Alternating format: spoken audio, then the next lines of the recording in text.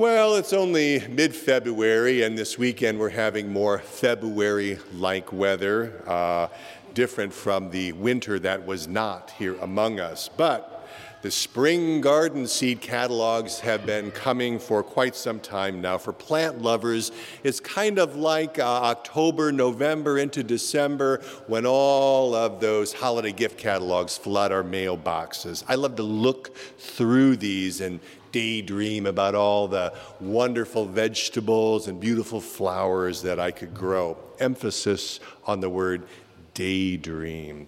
Because although my wife June and I very much enjoy gardening, somehow our plants never look quite as good as the ones in the catalog. But we press on and have a good time with it. This year, we may even be planting some kale. So if you don't know what that means, that was part of Pastor Campbell's message from last Sunday, so a little joke there. So there's an important truth in gardening, and that is we can plant those seeds providing as good an environment for them to grow in as we can, but when all is said and done, we can't make them grow. We can water, we can weed, we can fertilize, but it is above our pay grade to make them grow. That power belongs to the Lord God alone. And this same principle holds true in matters of faith. With that seed of faith that is planted in us beginning in holy baptism. We celebrated a baptism at the 8 o'clock service this morning. Doesn't always happen. 8 o'clock comes early on a Sunday morning, so to get your baby to be baptized and hustle off to church for the 8 o'clock service, well, that takes some doing. But we did that, and that seed of faith was planted in Francis Louise this morning. Now, we can provide the best possible environment for that seed of faith to grow, for it to flourish. But at the end of the day, it is the Lord God alone who can give that growth. And that is what Paul the Apostle is talking about in that epistle lesson for today, where he writes, "So neither he who plants nor he who waters is anything, but only God who gives the growth." And it is this passage from Scripture that serves as the basis for today's message, entitled Living Witness. May the Lord's rich and abundant blessing rest upon the preaching, the hearing, and the living of his word for Jesus' sake. Our 4-week Epiphany series, Serving Jesus, Living in Community, comes to a close this weekend. We've been, over these 4 weeks, reviewing the principles that flow out of Greg Finke's book, Joining Jesus on His Mission, that we've been implementing in the life and ministry of our congregation for 4+ years now.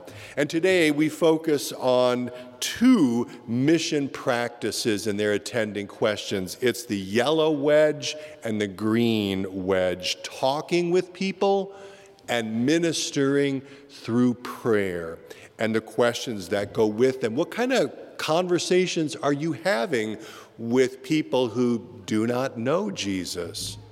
And how can we minister to you through prayer? Both of these are examples of what it means to be a living witness for Jesus in daily life through how we live, because how we live is just as important, maybe even more important, as what we say. Actions speak louder than words. And it is the Lord Jesus who loves us, who laid down his life for us, who has given us a new birth through water and the word, who now calls us to follow him on his mission as he's out ahead of us in the mission field day by day. He calls us to show by what we do as well as by what we say that Jesus is Lord of our lives. We're going to go back for a moment to the Old Testament lesson for today. There's an image of Moses standing up top the mountain, looking out over that promised land, which he himself would never enter. As God's people of old stood on the brink of entering into the promised land, Moses reiterated for all of them what the Lord God had done for them in delivering them from slavery in Egypt, in sustaining them through their 40 years of wandering in the wilderness, and now how the Lord God called them to live in relationship with him and with one another as his chosen people. The book of Deuteronomy is really a great big review session of all that God had already spoken to his people one more time before they actually go into the promised land. In fact, that's what the name Deuteronomy means. Deutero meaning two, like duo, and nomos from the Greek language meaning law, second giving of the law, a review of that. And even though Moses himself did not enter into the promised land, Moses faithfully prepared God's people to enter it. And now, shortly before his death, Moses called upon God's people to make a decision. Moses said, "I call heaven and earth to witness against you this day, that I have set before you life and death, blessing and curse. Choose life, therefore, that you and your offspring may live, loving the Lord your God, obeying his voice, holding fast to him, for he is your life and length of days, that you may dwell in that land that the Lord swore to your fathers, to Abraham, to Isaac, and to Jacob, to give them." And shortly thereafter, Moses died. Following his death, the history of God's chosen people is that they often chose death and curse, not blessing and life. They did not hold fast to the Lord. They did not obey his voice. And you know what? Neither do we. We are no better than they were. We too fail in that relationship with God and with one another. We are as guilty as they were. But God, who is gracious and merciful, slow to anger and abounding in steadfast love, sent one greater than Moses, who would deliver us, not from slavery in Egypt, from slavery to sin and slavery to self, slavery to death and destruction. God sent his own Son to be the new Moses, if you will, who in his Sermon on the Mount, a portion of which is today's gospel lesson, Jesus went up on the mountain like Moses to teach. And so Jesus did not come to abolish the law of Moses. He told us that in last Sunday's gospel lesson. He didn't come to abolish it, he came to fulfill it. Rather than relaxing the demands of the law, you shall not kill, you shall not steal, you shall not bear false witness, you shall not covet, Jesus expands those demands. Again and again, we hear in the gospel lesson for today, Jesus says, "You have heard that it was said of old, but I say to you." You see, as the Son of God, Jesus is his own authority on the Word of God. And because of this, he is able to say, "I say to you." The law of Moses pointed to the one who would fulfill that law, and that is Jesus himself. So in that law, Jesus says it's not just the external deeds that you do, it is the internal motivation of the heart that may never see the light of day, that no one else may know about. It's not just the good we fail to do, it is the evil that we do. And so in spite of our best intentions to honor what God commands us and live according to that law, we come up short again and again.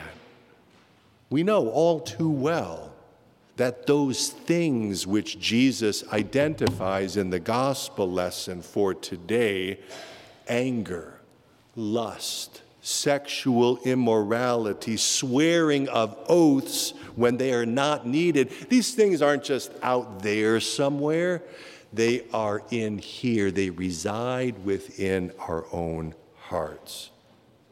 And this is why we do what we do when we come to the Lord's Supper. As we did at the outset of the service this morning, we come clean before God.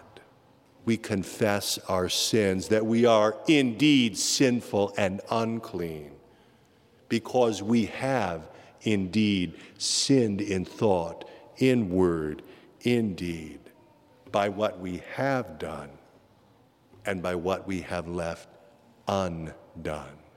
Sins of commission, sins of omission. This is the reality of our life. So when all is said and done, our hope is not in ourselves and in our own best intentions, however noble that may be, to somehow set things right. Our hope is in Jesus alone, who lived that life of perfect obedience to the Father's will, who fulfilled all the demands of the law in our behalf. Our hope is in Jesus, who bore in his own body on the tree of the cross the penalty for our sin and disobedience, of anger, of lust, of sexual immorality, and everything else that separates us from God and from one another. God shows his love for us in that while we were still sinners, Christ died for us. This is the good news that sets us free. And this is the good news that we bring to the world. We plant gospel seeds about Jesus and what he has done through our words and through our actions each day as we go about our callings at home, at work, at school, wherever we may be. And so we are Jesus' witnesses, sometimes even in the midst of a rainstorm, helping out by giving shelter under an umbrella. You know, the more I go along in life, the more I realize how much I do not know. It's truth. But what I do know is this: nobody is ever argued or shouted or shamed into the kingdom of heaven. It doesn't work that way.